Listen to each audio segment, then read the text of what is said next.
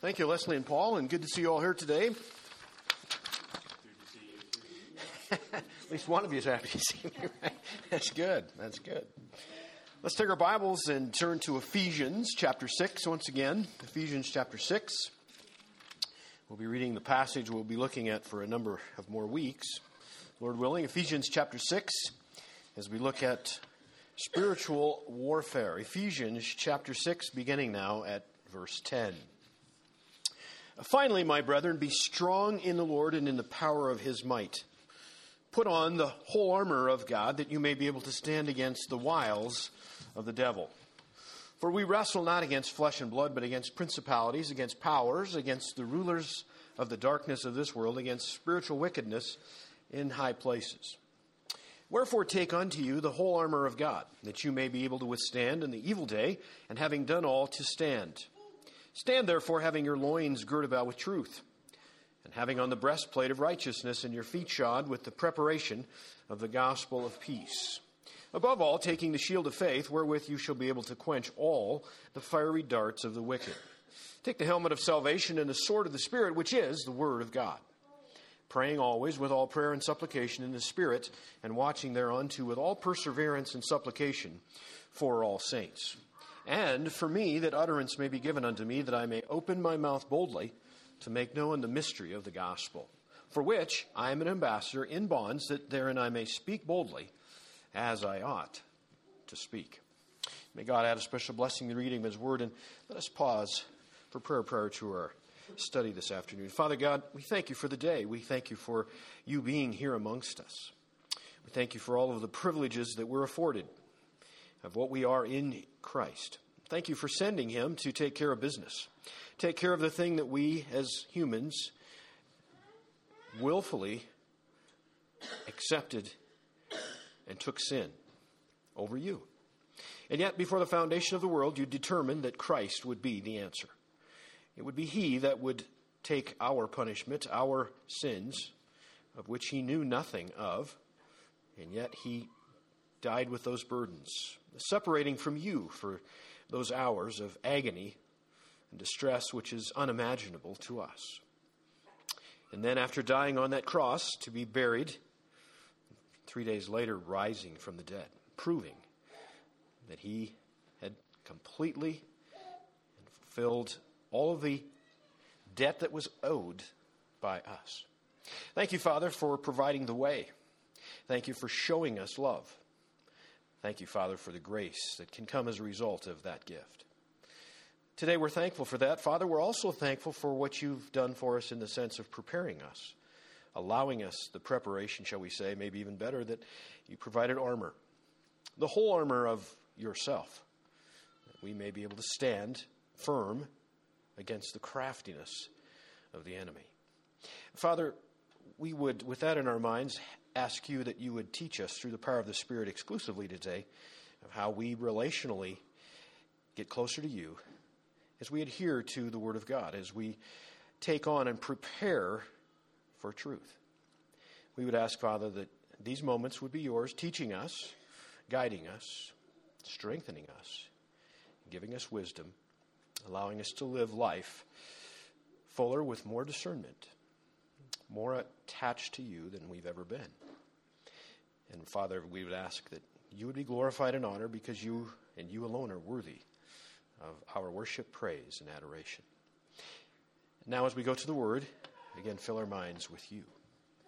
May the Spirit have his way with us, leaning on you in every aspect of this day, asking it in Christ's precious and holy name. Amen. Well, last week we actually detoured just a second, shall we say, well, it may seem longer than that to you that were here, but at any rate, we detoured a moment because it seemed to be very fitting as we're talking about, we've read the passage again, Ephesians chapter 6, verses 10 through 18 primarily, and it's the sense of getting our armor on, getting ready for battle. We're in a war, by the way. If you're here today and you've accepted Christ as Savior, first and foremost, you need to know you're saved, but secondarily, you have been drafted by God. Now, I've noticed every time that you're drafted, Right away, there's something that, when I say that word, there's something about that, isn't there? You see, you don't get a draft notice and then wait for the phone call to see if you'd like to join them. Would you be so kind as to come and be with us so that we could engage in the battle? No. You give up home. You give up family. You give up all amenities of life, quite honestly, to be part of the team. You become a soldier. And if you didn't think you were one, they'll make one of you. Well, literally, if you've accepted Christ, you then are engaged in the battle. The spiritual warfare of which we've kind of engaged in the sense of the thought process, peeling back the veil that Daniel did for us in chapter 10 of Daniel, to see that behind the curtain of invisibility is a very active battle that's raging and roaring between good and evil. And thankfully, as we come to the last part of Ephesians chapter 6, Paul raises the issue saying, you have a whole lot of things going in your direction. In fact, he talks about in chapter 1, you have all of these heavenly blessings in chapter 1, verse 3. What you are in Christ, you have forgiveness, you have grace, you have power that's unimaginable. The very power that raised Jesus Christ from the dead, put him at the right hand of God, and raised him forever for eternity as being the first fruits of that. That power literally lives within you in the power of the Holy Spirit. And you still don't look very excited. We're going to keep working, though, because literally that's what God has done for you. But it's not easy. It's not going to be easy. He says that clearly. He says it very succinctly in a number of places. In fact, Jesus even said, because they hate me, they will hate you because you love me. And that's been going on, literally, for eons of time. Eternity has been taken. We have eternity to look forward to because of what Christ did. Our resources are truly remarkable and infinite in Christ. But we need to be prepared for battle. A Christian that is not ready for battle is going to be a Christian who is victimized. Let me say it again. A Christian that is not ready for battle is a Christian that will be victimized. That's not a nice way of saying that, is that? But literally, if we're not putting on the whole armor of God, that's literally what we become. And by the way, as we think about the desire to win, we'll be talking about this as we go further in today. If you get in the professional sports arena, you take, you just think of two football teams, for instance. The difference in talent is probably not very much because obviously they're going out and these teams are getting the very best talent that they can literally get, and they pay a lot of money for it. So you line up a professional against professional, it's pretty close, isn't it? And so the difference oftentimes, actually I'm going to say 90% of the time, is the desire. How bad do they want to win?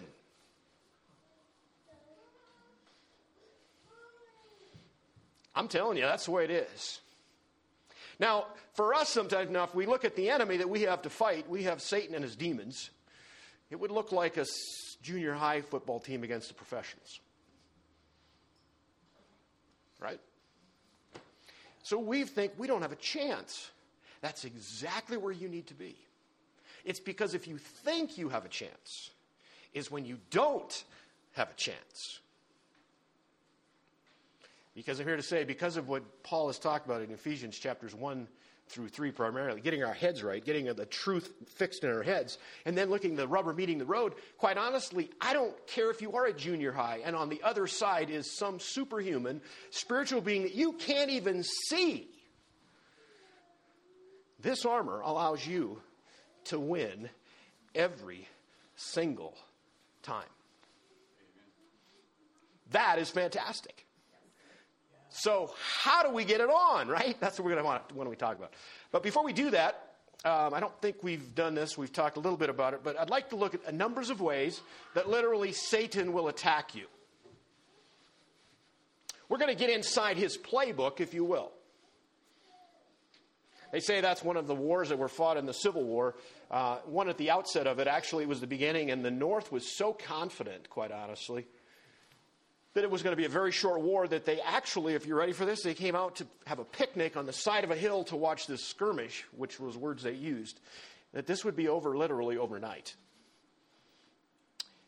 Wrong is correct, Leslie, very wrong. In fact, what happened is the gore and all of the blood and the horror which war brings, literally that day took control once again. And that war tore this country to shreds. There was a war. There was a war. But there was a war in which, a battle which I'm failing to remember right now. I apologize. And I thought if I stalled long enough it would come to me. So far it hasn't. But quite honestly, General Lee, the leader of the Southern forces in the Civil War, was a really, really sharp general.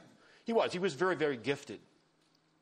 And on this engagement, actually, the North and the South fought, and there was more casualties in that particular battle, which for whatever reason I can't remember. But what allowed the North to literally win that day was the fact that 2 Union soldiers happened to come across the battle plan of General Lee that had been mislaid. And they brought that to the general of the Northern Army, and he was able to see what the enemy, his enemy, was doing, and therefore was able to win. That's very much what the Scriptures talks about with Satan. It shows us how he operates. It shows us under what conditions he loves to work and to deceive. And he loves to deceive. That is primarily his focus of and it says actually in John chapter 8, verse 44.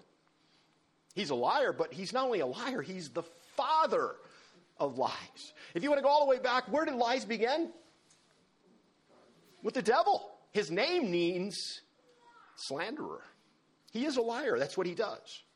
So with that, let's take a look at it several ways. I don't know this would necessarily be complete, but nonetheless will give us some ideas of how he attacks it. And then, the Lord willing, with enough time, we will then get into putting on that first piece of armor, the belt of truth. Well, one of the first things that Satan loves to do, and he attacks the believer, is by undermining God's character and credibility. He wants you to doubt God. That's exactly what he did with Eve. He's been playing this game from that day forward. He wants you to doubt God's love, his plan for your life, doubt his grace. You do all of those things. If he can just get you just a smidgen of doubt, and you know where that starts? Right here, right in your mind. That's right where it starts. Because if he can get you to doubt just a little tiny bit, then you're already undermining God's character and credibility. And yet, the Scriptures talk so much about what God has done for us. Ephesians chapter 1, verse 4. In fact, let's go there for a moment. Maybe even Titus. We could go, I don't know what you're closest to. Go to Titus. Let's go to Titus chapter 1. I think this is, I hope I'm right. Titus chapter 1. Yeah, here we go. Titus chapter 1 and verse 1. Paul writing a letter. He says this, Paul, a servant of God and an apostle of Jesus Christ, according to the faith of God's elect and the acknowledging of the truth, which is after godliness, in hope of eternal life, which God, that cannot lie. That's really good, isn't it? He couldn't lie if he wanted to. I mean, it almost feels wrong the way I said that because it's so foreign to the fact that God lying. He couldn't do it, and I can't even finish it because he doesn't want to, because he can't, because it's not a part of who he is. But let that sink in for a moment. Now, Satan, it says that he cannot tell the truth. And yet he is scattering his lies, saying that God is lying, and Satan is telling the truth. And here we have God literally described as being one who cannot lie. Now let's keep going. I'll read it. Let's come back to verse 2 again. In hope of eternal life, which God, that cannot lie, promised before the world began. Now that's some love going on. It also speaks of his sovereignty, his knowing all things, his omniscience. To think of that. Then what other, I was going to take you to another verse, which was, did I mention it or not? I've forgotten it. Titus chapter 1, and then, Ephesians. Just go back to Ephesians. I asked something silly like which was closest. Well, obviously Ephesians chapter 1 would be closer than Titus, but we went there first anyway. So let's go ahead and read verses 3 and 4 of Ephesians chapter 1. Talk about getting and breaking the box open so that you see what you have in Christ. Paul does it immediately upon making an introduction, verses 1 and 2. And then in verse 3 it says this, chapter 1. Blessed be the God and Father of our Lord Jesus Christ, who hath blessed us with all spiritual blessings in heavenly places in Christ. If you're in Christ, you have more spiritual blessings than you can possibly even imagine. What? Because of, he hath chosen us in him. Chosen us in Christ. When? Before the foundation of the world. That we should be holy and without blame before him in love. Wow. That's enough to just make us say, that's amazing. Amen's great. Actually, that's as good as it gets. Isn't that something? That's what we have in Christ. But if Satan can just get you to wonder, does God really love me all that much?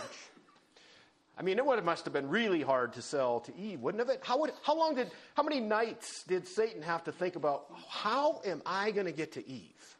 How am I going to get to Adam? These two that God created, they're living in this perfect garden. They're actually literally walking around with God in the afternoons. What am I going to be able to do? Exactly the way he still does it today. If we could just point out that maybe God doesn't really love them as much as you think he does. Did God really withhold a tree from you? How bad is that? Did God really not let you have that new car? Did God really not let you get married to that person? Did God really not let you have that ranch? Do you see how it starts?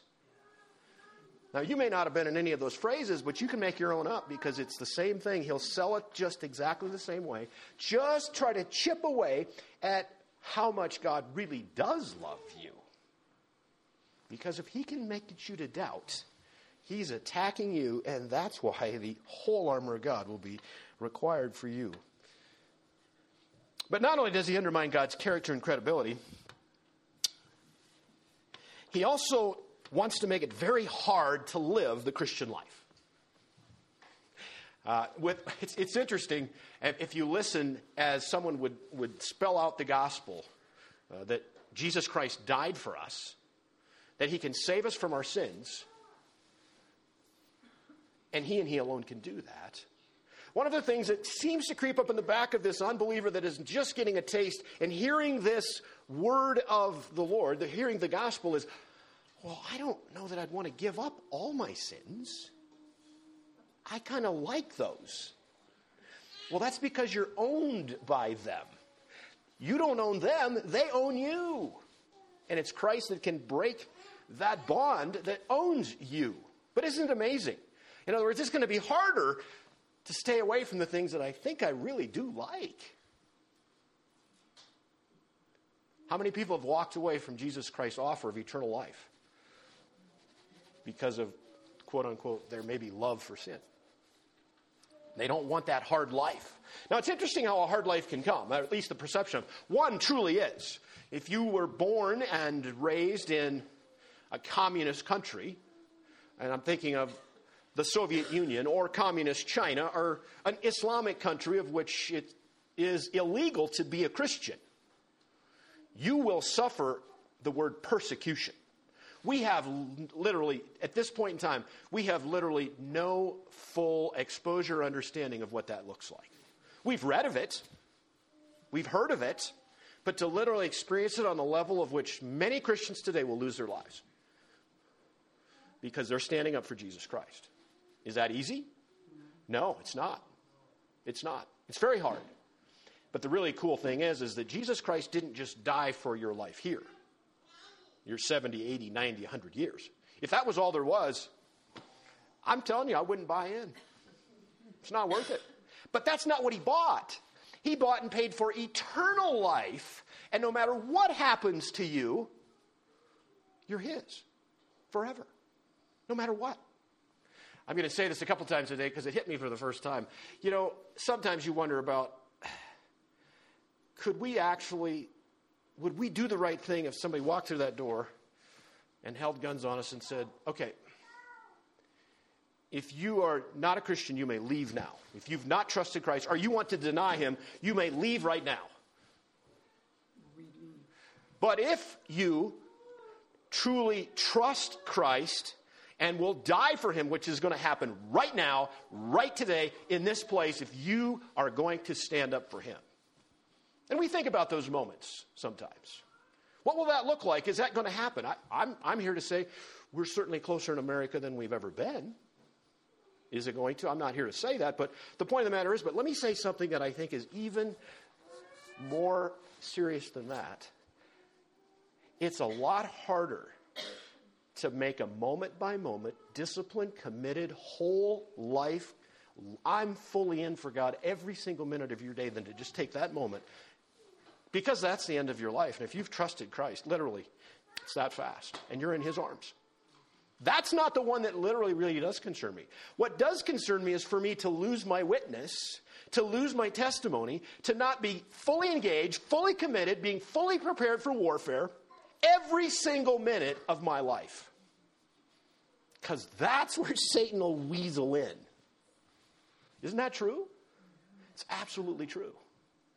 It's so easy to let down for just a little bit. We become complacent. Never seen the church more complacent in the world than we see it today. The church of Laodicea, that might be some reading assignment for you this week. Revelation chapter 3, and if I told you to do that a couple of weeks ago, do it again. I think we're right there in the middle of the church of Laodicea in the sense of Jesus Christ said to that church, I just wish you were hot or you were cold, but you're neither. You're lukewarm, and I can't stand that. I'm going to spit you out of my mouth. That's where the church is today, quite honestly. We don't stand for anything. We're wrestling right now as a country and a nation. And I'm going to talk as the church of where's the line where we'll finally just say that's it. That's no more. We're going to worship God rather than men. We're going to obey God rather than men. Where is that line? It seems so fuzzy. And you know why? Because we have not taken truth seriously. Truth is very fixed. When they're not going to allow us to worship God freely in this nation, is that enough? See, that happened in Germany. Dietrich Bonhoeffer took a stand. In fact, for a while, it was so dangerous that he left and went to the United States. He was here for a short time. I don't remember exactly how long, but it wasn't very long. But he said, I can't do this. This is not my country. This is not my people. I've got to go back home. I've got to fight the fight. And he did. And he fought the fight to the very end. In fact, just within a month or two of the very end of the war, he was hanged. That was one of Adolf Hitler's acts of defiance into someone that loved God. But do you know where Dietrich Bonhoeffer was immediately? In the arms of his Savior. But him to hold firm to that line, day after day, after day, after week, after month, after year, that's what commitment's about. We're going to find, actually, as we think about the belt, we think of the belt of truth, and truth is what most of the time what we would say, that's what everything holds it together. And it does, by the way. But that word atheia is the word that's used for the belt of truth. I'm here to say that it's much more a picture of preparedness. We'll be talking about that as we go on. Because, now, see, I'm way ahead of myself again. We're still talking about what Satan is, his ploys of getting at us. So number one was what? This is a review. There's 9 of them, so let's get ready, okay?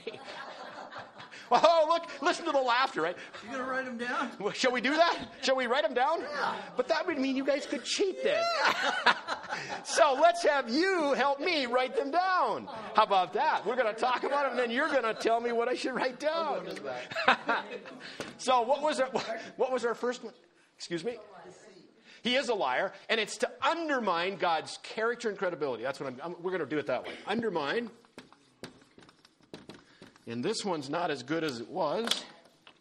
Undermine, there we go, God's character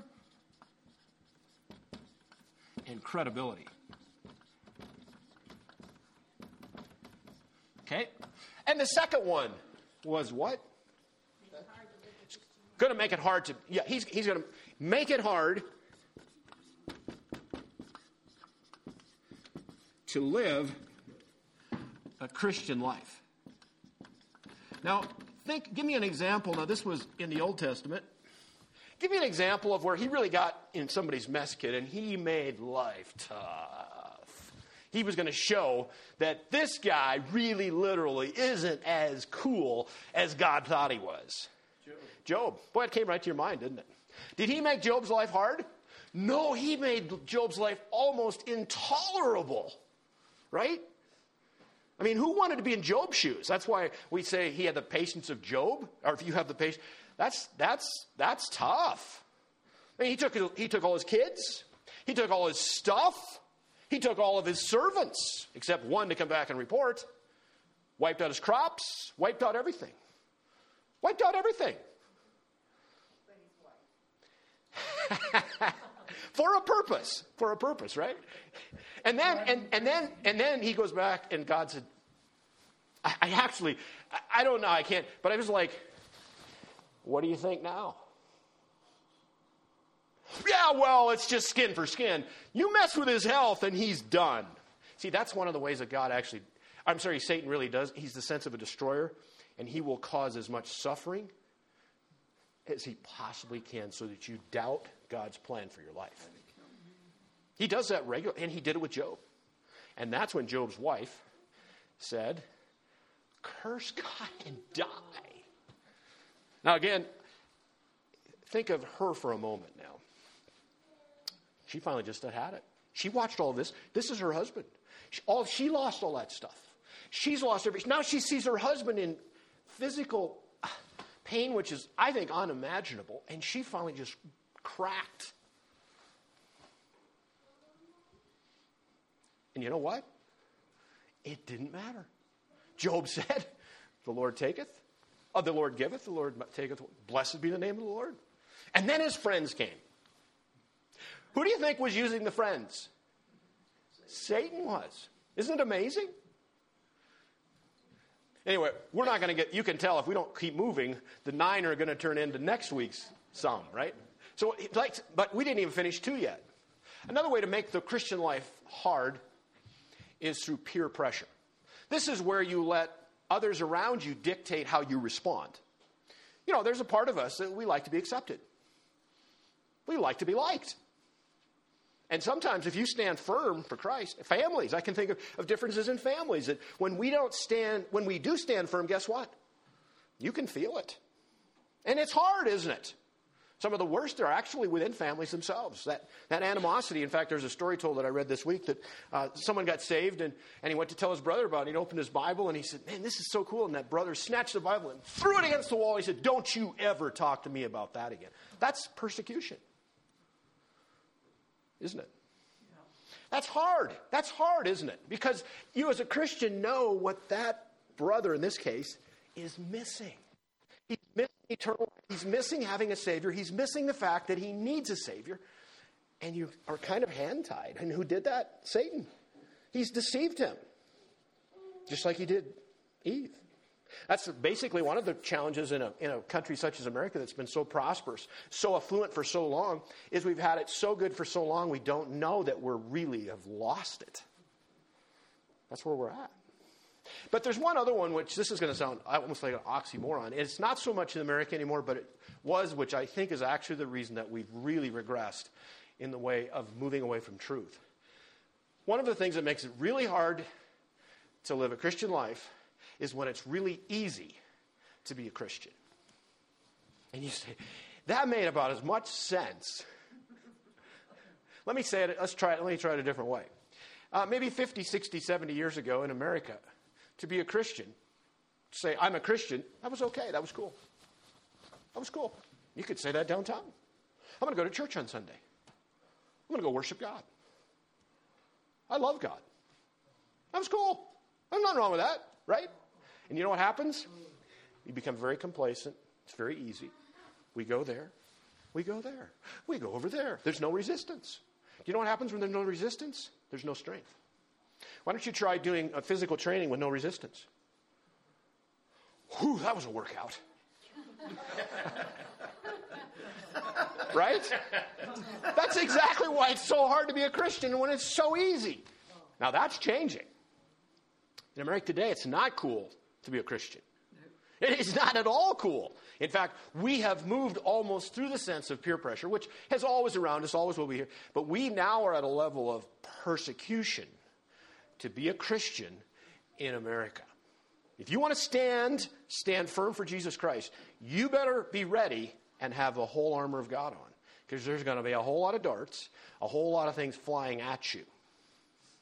So those three ways are interesting. All three of those actually make the Christian life very hard to live. And Satan's behind all of them. He's behind all of them. 2 down, right? We are rolling. You guys don't, I can see it in your eyes, you don't think so. Well, let's see, what else could we say about Satan's tactics? Well, you know what he did with Eve? He actually misspoke the Word of God. He loves to teach false doctrine. Because if he can get you to believe something that's not true, now he's on a roll. He is rolling along. Let's go to 2 Timothy chapter 4. 2 Timothy chapter 4 for a moment. 2 Timothy chapter 4, verses 3 and 4. He's speaking, this is the second letter to the one he's mentoring, this one that he was raising up to take his place, Timothy, young man. Verse 2, let's start there. Actually, verse 1. Chapter 4, verse 1, 2 Timothy. I charge you, therefore, before God and the Lord Jesus Christ, who shall judge the quick and the dead as appearing, and his kingdom, preach the word, be instant in season, out of season, reprove, rebuke, exhort with all longsuffering and doctrine. Whew. Why? For the time will come when they will not endure sound doctrine or sound teaching, but after their own lust shall they heap to themselves teachers having itching ears, and they shall turn away their ears from the truth. Turn their ears from the truth, and shall be turned unto fables. I wonder if that's happening. Yeah, or any device that is communicating stuff, right? Is that not crazy? That's exactly what's going on. That's exactly. Confusion. It's rampant everywhere. Let's go back to Ephesians, just before your text in chapter 4. Ephesians chapter 4, verse 14. We'll start in verse 11. It talks about the spiritual gifts and then literally ties us into why that's important.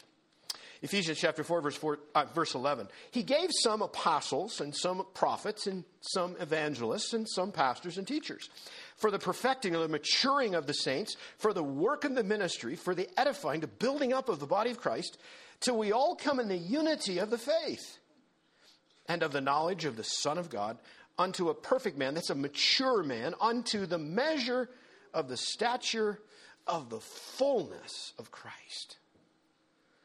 And then it's like verse 14. That we henceforth be no more children tossed to and fro and carried about with every wind of doctrine or teaching by the sleight of men and cunning craftiness whereby they lie in wait to deceive. That's exactly what's taking place. Now, actually, where you see that cunning craftiness, see that there in verse 14? By the sleight of men and cunning craftiness. That same Greek word is used in verse 11 of chapter 6 of Ephesians, where it says this. Put on the whole armor of God, that you may be able to stand against the cunning craftiness of the devil. So where do you think the false teaching is coming from? From the devil.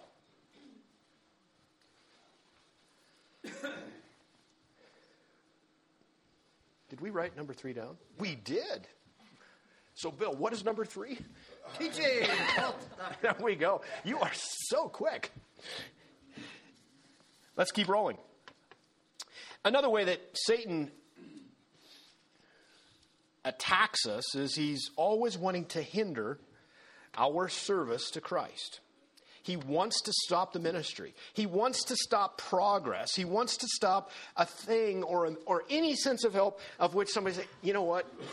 God was here. God was active. That person really loves Jesus. Let's go to 2 Thessalonians chapter 2. 2 Thessalonians chapter 2 and verse 18. 1 Thessalonians. I'm sorry. So sorry. 1 Thessalonians chapter 2. I think I'm still wrong. No, that's it. That's it. Yep, that's it. We'll start in verse... I don't remember where we want to start. We'll start in verse 7. 1 Thessalonians chapter 2, verse 7. But we were gentle among you, even as a nurse cherisheth her children. So being affectionately desirous of you, we were willing to have imparted unto you, not the gospel of God only, but also our own souls, because you were dear unto us. If you remember, brethren, our labor and travail, for laboring night and day, because we would not be chargeable unto any of you, we preached unto you the gospel of God. And he goes on to talk about that. Now look at this. Turn over, same chapter, look at verse 18. Verse 18. Wherefore we would have come unto you, even I, Paul, once and again, but Satan hindered or stopped us. Did you see that? Do you think Satan's not active? Do you think Satan wanted Paul to go back to Thessalonica? I don't think so. In fact, let's go back into Acts and relive exactly this moment, potentially. Acts, let's go to chapter 17. Acts 17. Acts chapter 17. And let's plug in to verse 1. Now, when they had passed through Amphipolis and Apollonia, they came to Thessalonica. There was a synagogue of the Jews. So they're in Thessalonica. That's just where we were reading. And Paul, as his manner was, this is just who he is. It's one thing about Satan. You could kind of figure out what Paul was going to do. He's going to go teach about Jesus in the synagogue. That's what he's going to do. He went in unto them and 3 Sabbath days reasoned with them out of the Scriptures, opening and alleging that Christ must needs have suffered and risen again from the dead, and that this Jesus, whom I preach unto you, is Christ.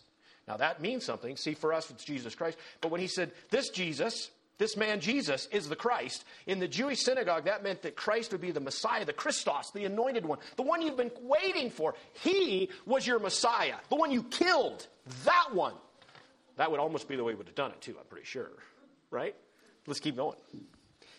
And some of them believed and consorted with Paul and Silas, and of the devout Greeks, a great multitude, and of the chief women, not a few. But the Jews, which believed not, moved with envy, took unto them certain lewd fellows of the baser sort. In other words, these were guys that could be bought and sold, gathered a company, and set all the people in an uproar, assaulted the house of Jason, he was the leader of the synagogue, and sought to bring them out to the people. When they found them not, they drew Jason and certain brothers unto the rulers of the city, crying, these that have turned the world upside down are come hither also, whom Jason hath received, and these all do contrary to the decrees of Caesar, saying that there is another king, one Jesus. This is called hindering, isn't it? They're trying to stop ministry. They troubled the people and the rulers of the city when they heard these things, and when they had taken security of Jason and of the other, they let them go. In other words, Jason probably had to give some assurances. This is not going to happen again. Watch what happens next. Like a bail bond. Yeah. You know what? Okay. I promise I'm not going to let him do that again. Okay? Watch what happens next. The brethren immediately, verse 10, sent away Paul and Silas by night unto Berea, who coming thither went into the synagogue of the Jews. He's so predictable, isn't he? They just got kicked out of Thessalonica. The brothers say, you better get out of Dodge because it's going to get worse for you. And they said, okay, fine. We've been hindered here. We're just going to move on. They go to Berea. Where do they go? We should probably lay low for a little. No, we go right into the synagogue of the Jews. And watch this. These were more noble than those in Thessalonica, in that they received the word with all readiness of mind and searched the Scriptures daily whether the things were so.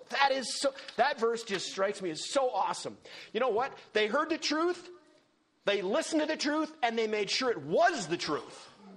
Isn't that cool? I'm on fire today, aren't we? I'll tell you what, this is fantastic stuff. It's really good. Let's keep going. Where was I at before I was wandering here? Verse 12. Therefore, many of them believed also of honorable women, which were Greeks, and of men not a few. But when the Jews of little old Thessalonica had knowledge that the word of God was preached of Paul at Berea, they came hither also and stirred up the people. What would we call that? Hindering. Hindering God's work. Hindering God's work. He loves to hinder God's work. That's number 4.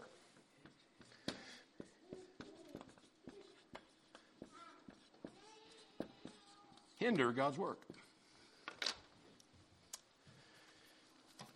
So, of these 4 so far, you don't have to raise your hands, but how many of you can identify with Satan using these devices to mess with your Christian life? I see some heads nodding. Yeah, it happens, doesn't it? Let's go to number 5. Let's go back to Ephesians chapter 4. Ephesians chapter 4 and verse 3.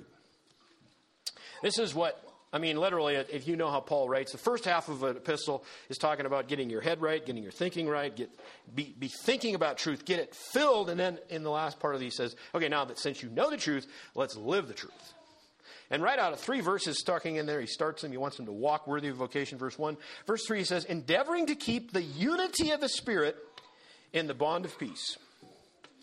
Unity, unity, unity. What does Satan do? Divide, divide, divide, divide, divide. Divide and conquer. In fact, what he wants to do to someone that has sinned is to peel that person off and get him as far away from Christians as possible, knock him up against the wall and say, you're a loser. And he even tries it before God. Revelation chapter 12, verse 10 says that. He's accuser of the brethren. He says, what are you going to do with that filthy guy, man? What the world? He's a loser. Jesus says, excuse me, Your Honor, I paid for that sin. He trusted me as his Savior. I paid for that sin. We've got some talking to do. He's out of fellowship with me right now, but we're going to work on that. But he's not worthy of death because I paid for that sin. Isn't that great? But Satan's there to divide. Divide, divide, divide. He loves to divide churches. I was at a church. It was a great church. I loved the church. Word was taught. It was fantastic. Nearly split the church in half over, are you ready for this? Are you ready for this? Are you ready? At the front of the church, there was a curtain that behind it was a painting, and it was really cool. It was like the cross. You've maybe seen a picture of it. It was, I don't even know who painted it or what, but it was, when you saw it, it was great because you have this huge Grand Canyon, and on the one side is this masses of people, and the only way to get to the other side, which has a kind of a picture of heaven, if you will, of glory land, was to take the cross, right? It's the only way. It's exactly right. Do you know that they fought over the color of the stupid curtain? You can't make that up, can you? I was in one that they fought over the color of the rug. Color of the rug? Now, who do you think was behind that? Satan. He loves to divide. Jesus Christ tried to put it together. Satan tries to divide. In fact, you know what Satan's first division was? The angels. The angels. 1/3 of the angels. It wasn't good enough for him to think he could be God and, he's going to be the cool. He divided the ranks of the angels. I wonder how many of them would rethink that one. But they got one shot. That's one of the things angels, I'm sure, they don't figure this out. Those humans, they get a whole lifetime to get it right. And the history tells them that Jesus died on the cross. They've got the Word of God. They've got the truth. We got one time to get it right. And we're still having trouble figuring it out, aren't we? Oh, my goodness, right? Divide, divide, divide, divide. Satan is a divider. He's a divider. That's why one of my favorite, I've got it written down turn with me, if you don't mind, while I'm writing this down. What would this one be, Bill? Divide. Divide, there we go. Division. Division. Division. Go to, did I tell you where to go? I didn't. Proverbs chapter 4. Proverbs chapter 4, verse 23. One of the things that we particularly need to take care of, and I'm talking about Christians obviously as well, but almost everyone, you need to really do this. Proverbs. If you're in Proverbs, you're doing fine. Don't listen to me all the time. Proverbs chapter 4, in verse 23, it says this: keep or guard your heart with all diligence, for out of it are the issues of life. That verse is so incredibly important for us today. You know, and all of this stuff that you're receiving in your ears, all of this stuff that's news or issues or intel or whatever, guard what you take in. Make sure it's truth. Philippians chapter 4, verse 8. Think on those things that are pure. Think on those things that are lovely. Think on all of those things that literally honor God. Those are the things to have in your heart. That's what it's about. Guard your heart. Guard your heart. All right. Do you know we're past the midpoint? And somebody just keeps forgetting. Amen. Amen, Ernie. I like it. I like it. Okay, that was so good. I lost my place. That was good. That was good. We're on number 6. Okay, this one's really big. This one's really, really big. This is one that sometimes it's so subtle, it can actually sneak up on us, and we don't see it until it's too late. Now remember, let's think back to even our text that we read today, Ephesians chapter 6. It says, put on the whole armor of God. Should we go back and read it? Let's make sure we get it right. Remember Eve tried to rehearse and reiterate back to Satan what God said, and she didn't get it right. Let's go back to Scripture for a minute. Let's go to Ephesians chapter 6. You're probably just right there anyway. Ephesians chapter 6 and verse 10, I'm sorry. Finally, this is the last thought I want you, my brethren. I've told you about all the stuff you have. It says, be strong in your own might. I tried really hard, and you guys caught it. It says what? Be strong in the Lord and in the power of His might.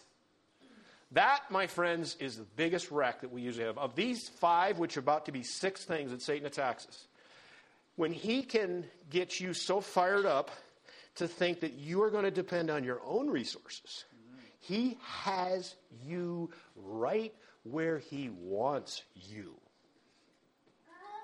If you're going to try to resist, in fact, we talked about this for whatever reason. I think it was it last week or the week before? I don't remember. But this, for the first time, maybe I don't know. So I don't have a very good memory anymore. But what are we supposed to do with Satan? We are to resist the devil, and he will flee from you. Do you know what God resists? Now, God has told us to resist the devil. Do you know what God resists? Pride. The pride. God resists the proud. Did you get that in the right context? We're supposed to resist Satan, and God literally resists the proud. And when we are standing in our own resources, we are going to get our butts kicked. Big time. I want to show you, now if I say David, this to me is, again, how subtle this whole thing is. If I say David and I say sin, what do you think? Go ahead, just be honest. What comes to your mind? Bathsheba. He committed adultery. And then if he committed adultery, then it was murder. And who did he kill? Yeah, Uriah. And all of this other intrigue and the lying and the manipulation and all of this stuff. How many people died as a result? His son. There's probably 4 or 5 people, legitimately. And we could go on. I mean, we could surmise and say there was more than that. But for this, would you be okay with, the baby that was born? That's one. We have Uriah. We have Amnon. Okay, and we have, there's one more that I can't think of right now. So suffice it to say, there's at least 4, maybe 5 people that we can say is attributed to David's sin there. I'm going to show you something now that we often forget. But this was a sin that David was relying on his resources. And do you know how many men it cost? How many people this cost? Are you ready? 70,000 people died because David was going to show God where his strength was at. Now, I'm not trying to minimize the other sin, but I want you to, this is what's important. When we rely on our own resources, we literally are in the most dangerous position that I can begin to tell you. Let's go to 1 Chronicles chapter 21. 1 Chronicles chapter 21. I'm not even sure how much we're going to read, so that means we're probably going to read a lot, right? 1 Chronicles chapter 21. Now, again, it's really interesting how the Bible lays this out immediately in verse 1. That's where we're going to start. We have no question right out of the box something Satan is up and behind. Satan stood up against Israel and provoked David to number Israel. Think of that. Just think of that. I mean, things are going well. David's doing fine. The nation's doing fine. It's pretty cool. It's pretty cool, right? So what does he have? It says this. He says, Satan stood up against Israel. Why Israel? Because he hates Israel, because God loves Israel. That's just like it is today. Why do you think Israel gets shot and bombed all of the time? Because Satan hates Israel. So he stands up against Israel and he provokes David to count. And you're saying, well, I don't know what that all actually means. Well, let's keep going. David said to Joab. Who's Joab?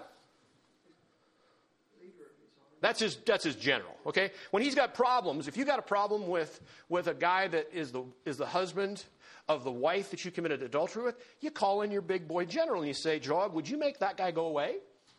You just let's pull everybody to the front for just a second and pull back and the animal will kill. That's exactly what happened. And Joab was that man. Do you know that's why David never could really get rid of Joab? He was actually a very evil man. Joab owned him. Every time David would kind of, excuse me, David? Do you remember the Uriah incident? Solomon, you're going to have to take care of that guy. And that's actually what happened. Let's keep going. We're way off track. But isn't it amazing? Do you see how Satan held David hostage through that sin? Let's keep going. Verse 2. We'll keep moving. David said to Joab, to the rulers of the people, go, number Israel from Beersheba even to Dan. Bring a number of them to me that I may know it. And Joab answered, the Lord make his people 100 times so many more as they be, but my lord the king, are they not all my lord's servants? Why then do you require this thing? Why do you want to be a trespass to Israel? Did you see? Even Joab knew this was wrong. He's crying out to David, don't do this. Don't do this. David puffs out his chest just a little bit more. Nevertheless, the king's word prevailed against Joab. In other words, you go do it. Wherefore Joab departed and went throughout all Israel and came to Jerusalem. Joab gave the sum of the number of the people unto David, and all they of Israel were 1,000 and 100,000 men that drew sword, and Judah was 460 and 10,000 men that drew sword. That's a lot of people. Probably about 500,000. 500,000. I mean, what do you think David did with that? He's checking. I can't write on the board right now because I got stuff here. But if I was going to write, whoa, Joab, man, that is knocking it out. Look, I got 500,000 guys that can go out and they work for me. Guess who is not impressed?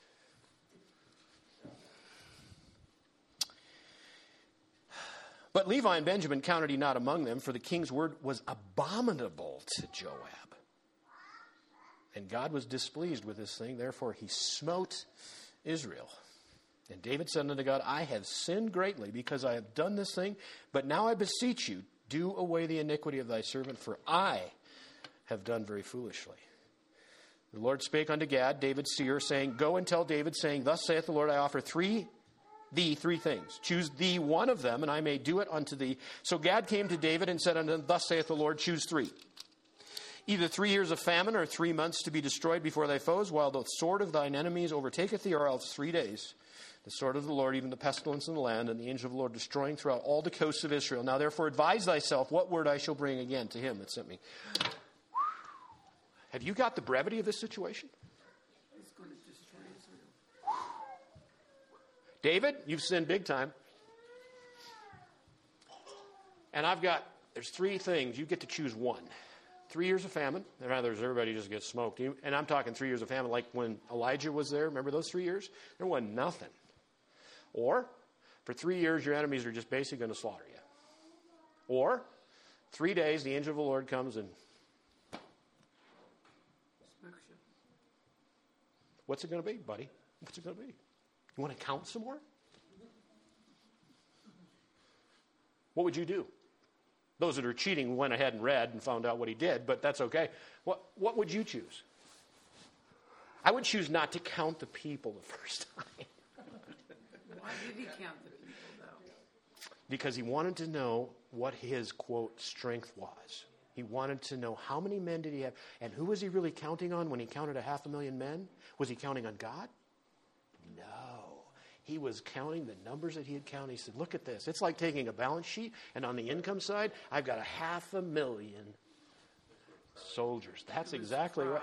Exactly right. And see, but if he would have just trusted God, you don't need a balance sheet. You see? Because with God, you win. That's why, as you're sitting here today, it doesn't matter if there's a 285-pound lineman on the other side of the line that wants to crush you, that has lifted 1,000 pounds. I'm making this up, making him stronger than he could possibly be. Do you know if you have on the whole armor of God, you can't lose? But this is the way that Satan got under David's armor. He didn't have it on. He sent him that little tiny note that said, why don't you see how strong you really are?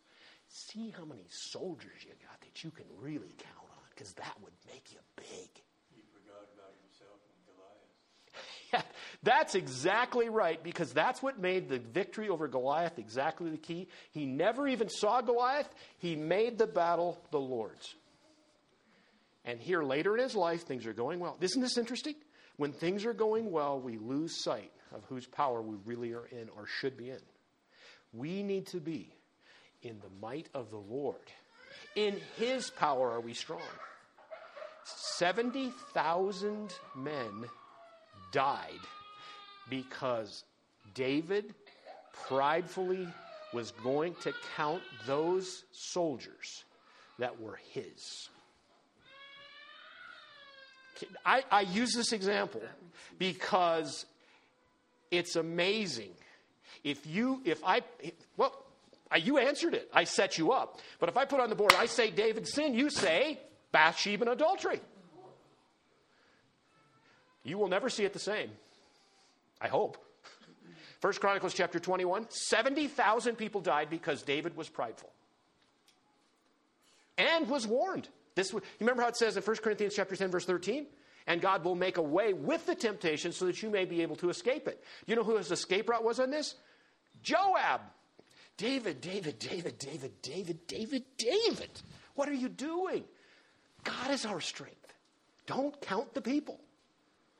I said, count the people. That's like pride on steroids, right? Who are you to say that to me? Okay, have I made my point? That's crazy, isn't it? And it was so subtle, David never even saw it. Even the servant was his scapegoat with Bathsheba. Yeah. That's exactly right. There was always a way for you to escape. God always, just somewhere. Now, it's amazing how oftentimes we miss it. Have any ever missed it? I've missed it. It's easy to miss. Okay, that was number 6. So what we're going to do with that one, we're going to go 6, and we're going to say depend on, I like that, ourselves. Okay, now what's going to happen is we're going to have to erase this. And this is where the quiz starts taking place. Okay? Okay. So here we go. You guys got it all memorized? Good. Okay. Because we've only got 3 left. Okay. I don't think we're going to get to the belt of truth today. That's what I'm thinking. Either that or we could eat and come back and do it. No. There's nobody in this favor of that. Okay. Number 7.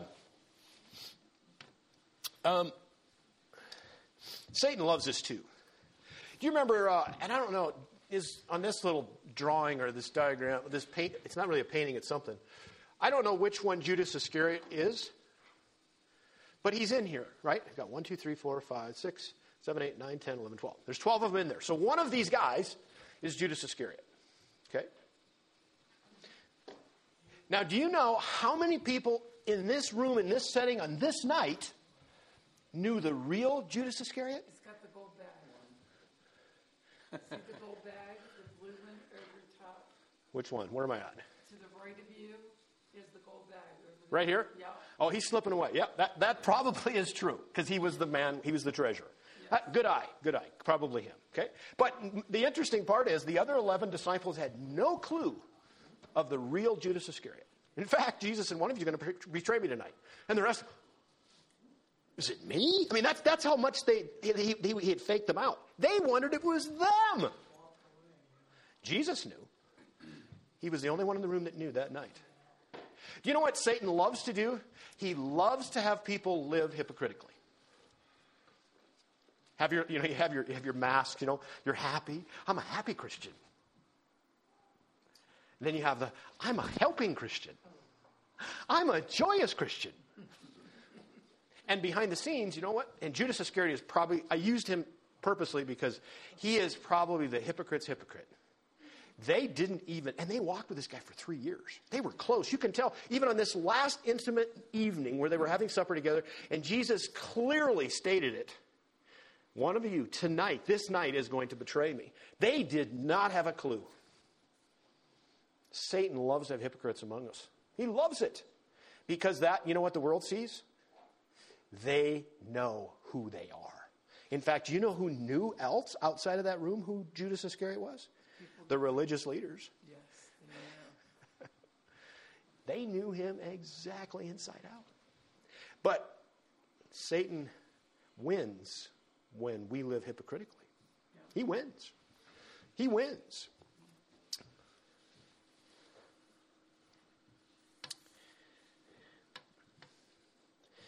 Satan will sell it better to look good than to be good. So we'll put number 7 as living hypocritically. Is that close spelling? Crit. Is there another I in here? Huh? Is that right? Okay, thank you. Thank you from afar.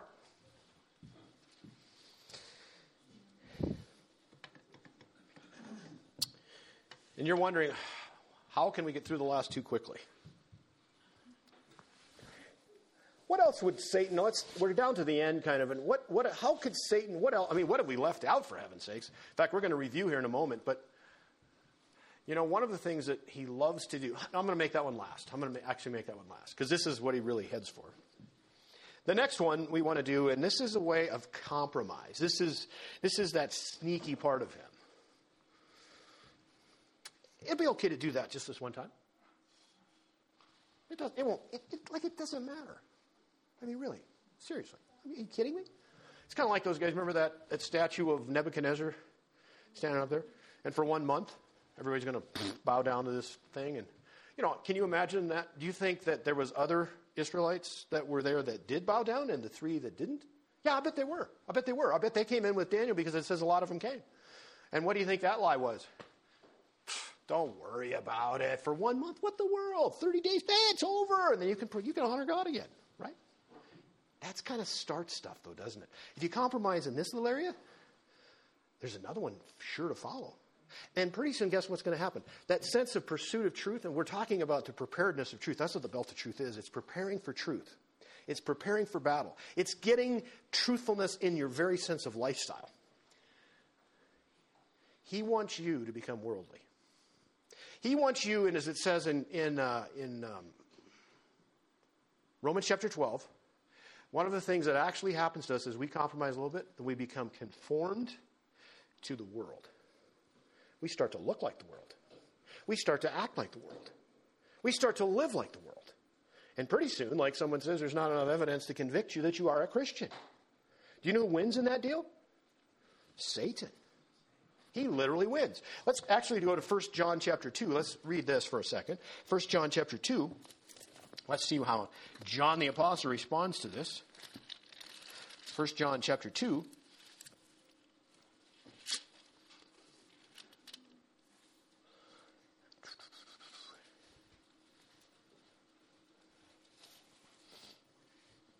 Verse 15.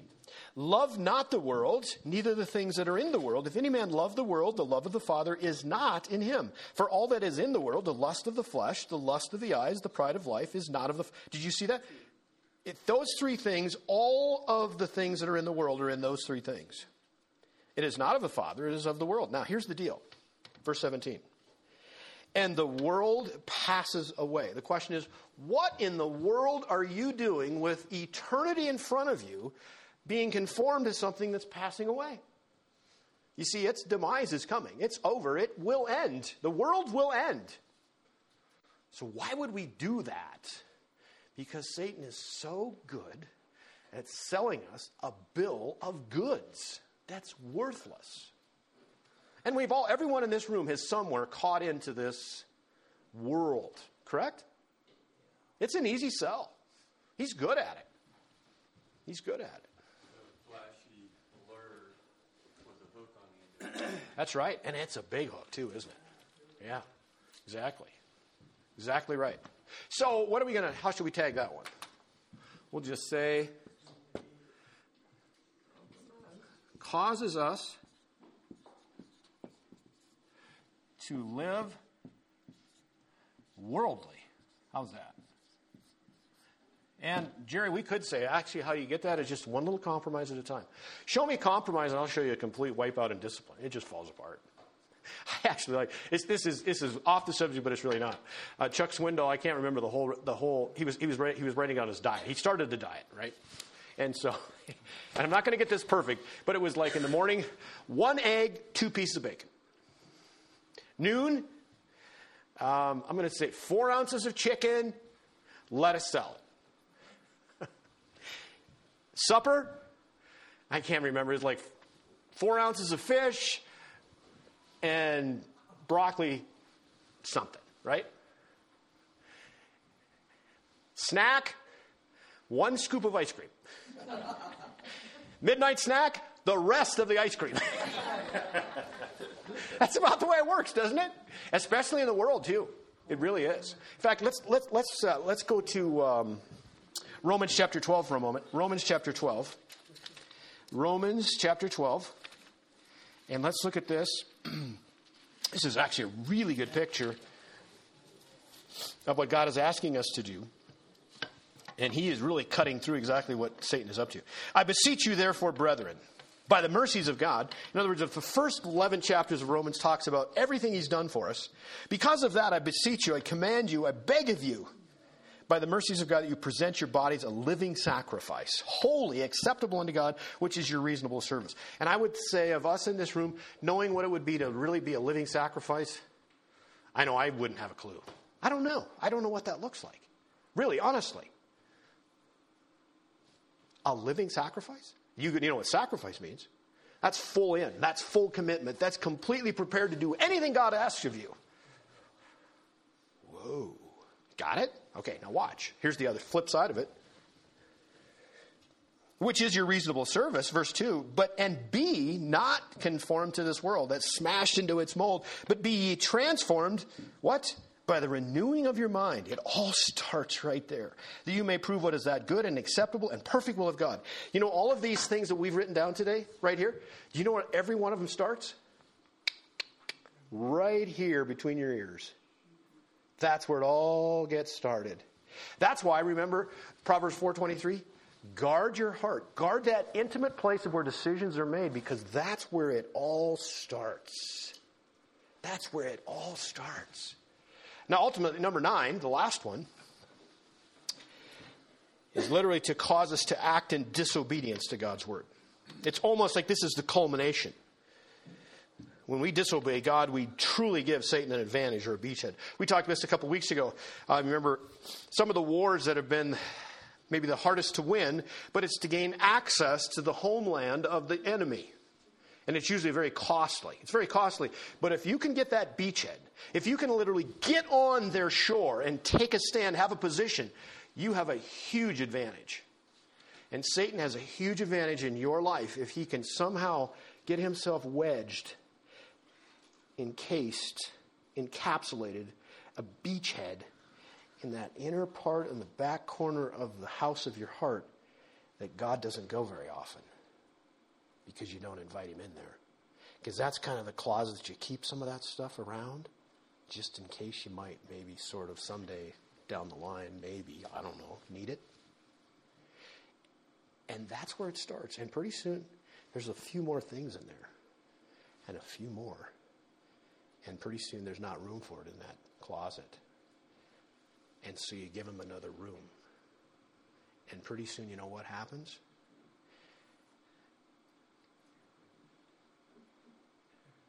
He's got more than a beachhead. He's beginning to win battles.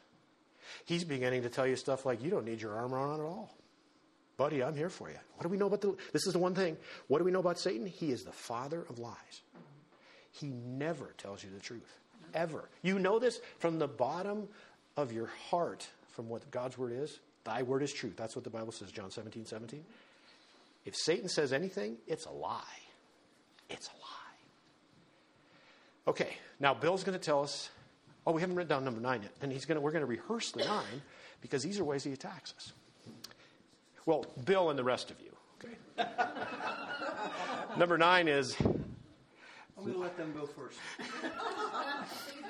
You've always been doing so well, Bill.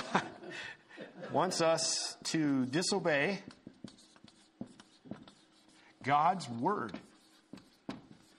In fact, you know, one of the easiest ways to disobey God's word is not to read it, not to be worried about it, not to be concerned about it. How many times have you, I'm out of time. I probably should just run to my job because I'll get with God later. I'll read his word tonight. I'll read it in the middle of the night.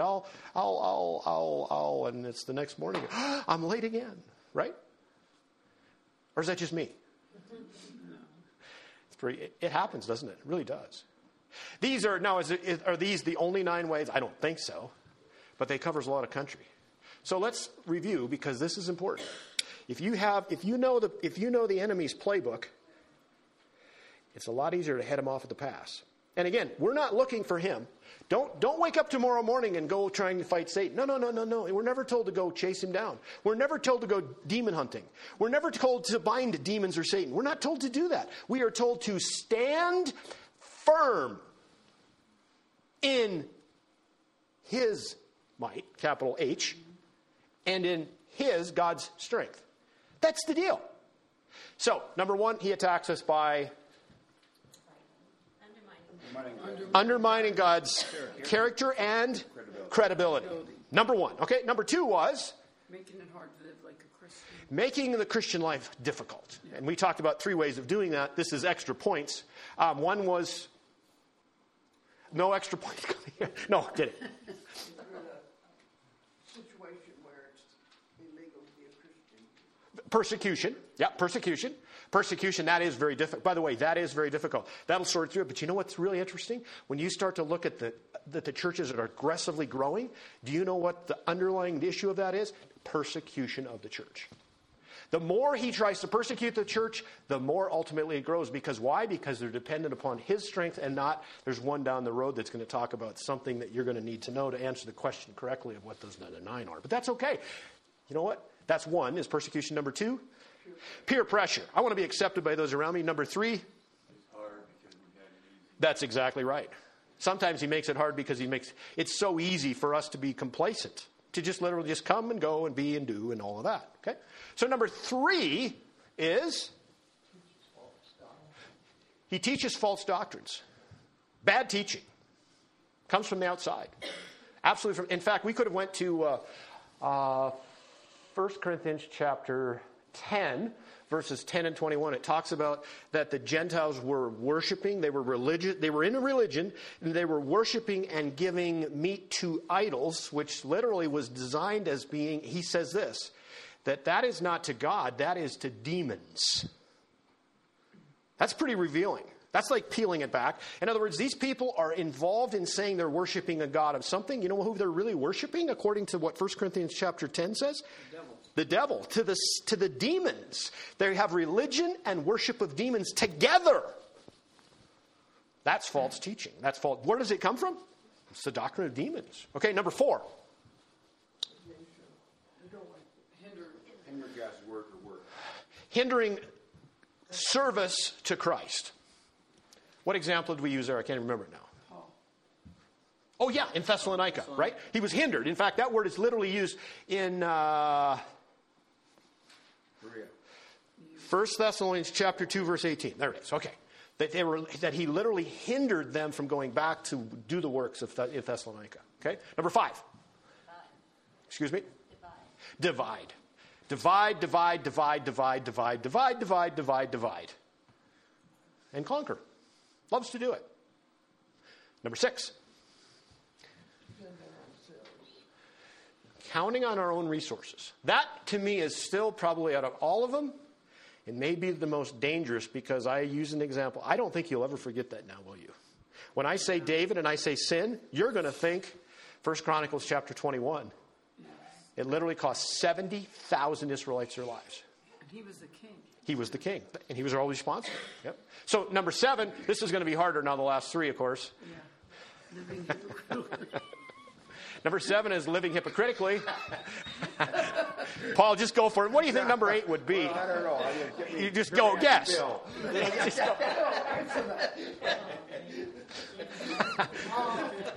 Wants us to conform to the world.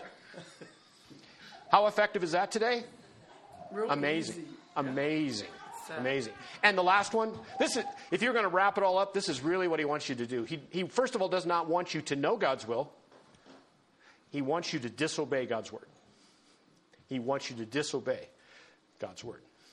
Now, I'm going to close with this. And do you notice what we didn't get to today was the belt of truth? But that's okay. That's what God makes next week for. Would you rather know the truth? Or, see, you know those people in the buzzers? They'll sometimes buzz in before, and that was a meh, I think, but that's okay. But it was good because you got to know the truth, okay? But I was just having fun. I was just having fun, right? Okay. Or walking in the truth. You gotta know it to be able to walk in. Was that a trick question? You look serious. I look serious. Yeah, you're scaring me. Walking in the truth. That's where you want to be. Yeah. And yes, we need to know the truth to walk it. But I'm going to tell you what, there's a whole lot of people that know the truth that aren't walking it. That's the church of Laodicea. And pretty soon, you know what? They don't know the truth. In fact, what happens is they deny the truth. In fact, let's take a look at that. They change the truth. That's a word. We'll find a lot of things about truth. We're to guard the truth, know the truth. Look at what happens in Romans chapter 1. I told you I was going to quit. I'm not quite going to do it. Romans chapter 1. And let's watch this, what they did with the truth. That's exactly, and it was exactly that. Romans chapter 1. Romans chapter 1. And we're just going to dive in at 3 verses. Actually, we can't even do that. We're going to have to take more than that. We'll have to start in verse 18. Romans chapter 1, verse 18. For the wrath of God is revealed from heaven against all ungodliness and unrighteousness of men who hold the truth in unrighteousness. Oopsie daisy. Because that which may be known of God is manifest in them, for God hath showed it unto them. For the invisible things of him from the creation of the world are clearly seen, being understood by things that are made, even his eternal power and Godhead, so they are without excuse. Literally, I don't care if you're in the middle of a jungle somewhere and you just study the creation and you know that there is a God. Because that, verse 21, when they knew God, they glorified him not as God, neither were thankful, but became vain in their own imaginations, and their foolish heart was darkened. Professing themselves to be wise, they became fools, and changed the glory of the uncorruptible God into an image made like to corruptible man, and to birds and four-footed beasts and creeping things. Now watch carefully. Wherefore, because of that, God also gave them up to uncleanness through the lusts of their own hearts, to dishonor their own bodies between themselves, watch verse 25, who changed the truth of God into a lie, and worshipped and served the creature more than the Creator, who is blessed forever. Amen. That's what happens when we change God's truth into a lie. I believe that's why America right now is in the judgment that it is being placed in, because of that very thing. But now, even when we know the truth, and Paul, that's why his epistles are there, that's why we have the scriptures for us to know the truth. But I want to take you to 3 John, and it's easy to miss. Don't find chapter 5. Don't look for chapter 10. There is one chapter. Verse 4 of 3 John. Let's go there for a moment. 3 John, and I want you to see how John the Apostle, the one that wrote the Gospel of John, and 1st, 2nd, and 3rd John, and he says in the 3rd John, verse 4, this is fantastic. In fact, let's start in, we got to just go to verse 2. There we go. 3 John, verse 2. Beloved, I wish above all things that thou mayest prosper and be in health, even as thy soul prospers. In fact, he says, your spiritual life is doing so good, I hope the rest of you is doing fine. Now, you know how we do it here? We don't even think about the spiritual aspect, which I just hope you're healthy and wealthy and in money forever, right? Okay. He says this, I hope the rest of your life is as good as your spiritual life, because watch what happens. Verse 3, for I rejoiced greatly when the brethren came and testified of the truth that is in thee, even as thou walkest in the truth. I have no greater joy than to hear that my children walk in truth. That is fantastic news. So, yeah, we need to know the truth, but don't stop there. Walk it. Live it. And that's really what putting on the belt of truth is. And yes, we're going to stop. You guys were getting nervous. You thought, he's not seriously going to... No, we're not seriously going to do that. We're going to shut down the study for today. But as you think about it, it's going to be a little bit different twist on the belt of truth. Because we're going to look at the meaning of atheia in one that has more to do with preparedness than content. That's for next week. Leading you to come back to see what the rest of the story will be. Well, with that, let's pray. Father God, thank you for the day. Thank you for us to be able to see how Satan operates, his playbook, the things that he works, and how he tries to thwart us in every imaginable way. He's tricky, he's sneaky, he's powerful. He's like a lion, seeking whom he may devour. He's wily, he's cunningly crafty. All of those terms describe who he is, but we know above all he's a liar. He's a deceiver. He's a destroyer.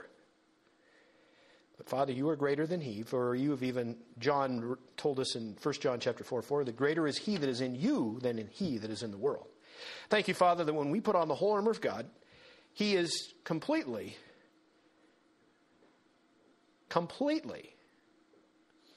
lost. Not because of us, but because of you. Because of the armor that you've supplied, the strength that is living within us, the fact that the Holy Spirit lives within us, it seals us unto the day of redemption, as it says in Ephesians. Father, all of those things are ours. Help us not to fall prey to his ways of cunningly attacking us. Particularly, Father, the one that speaks to us so loudly today is the fact of when we rely on our own resources, when we count our own assets, when we're looking at how strong we are the most vulnerable at that point. It's very displeasing to you. As we're told to resist Satan, you literally resist the proud. Father, take us this week. There's a journey in front of us. There are steps, many to be taken, even on this week. Each day has its own. I would ask, Father, that you would keep our paths straight, keep them directed completely and wholly on you, and above all, Father, that we would guard our hearts, for out of it are the issues of life. The decisions that we'll make, Father, because of what our heart believes, is immensely important. It starts in the mind. May you help us to capture those thoughts that need to be captured and to be cast out. Satan is always trying to deceive us. He's always trying to make you look smaller than you are. He's wanting to take away from your character and who you are. Father, may we see him for who he is. Father, give us clear, concise discretion. May the word speak loudly to us this week. Thank you for relationally where we are, even in these moments now.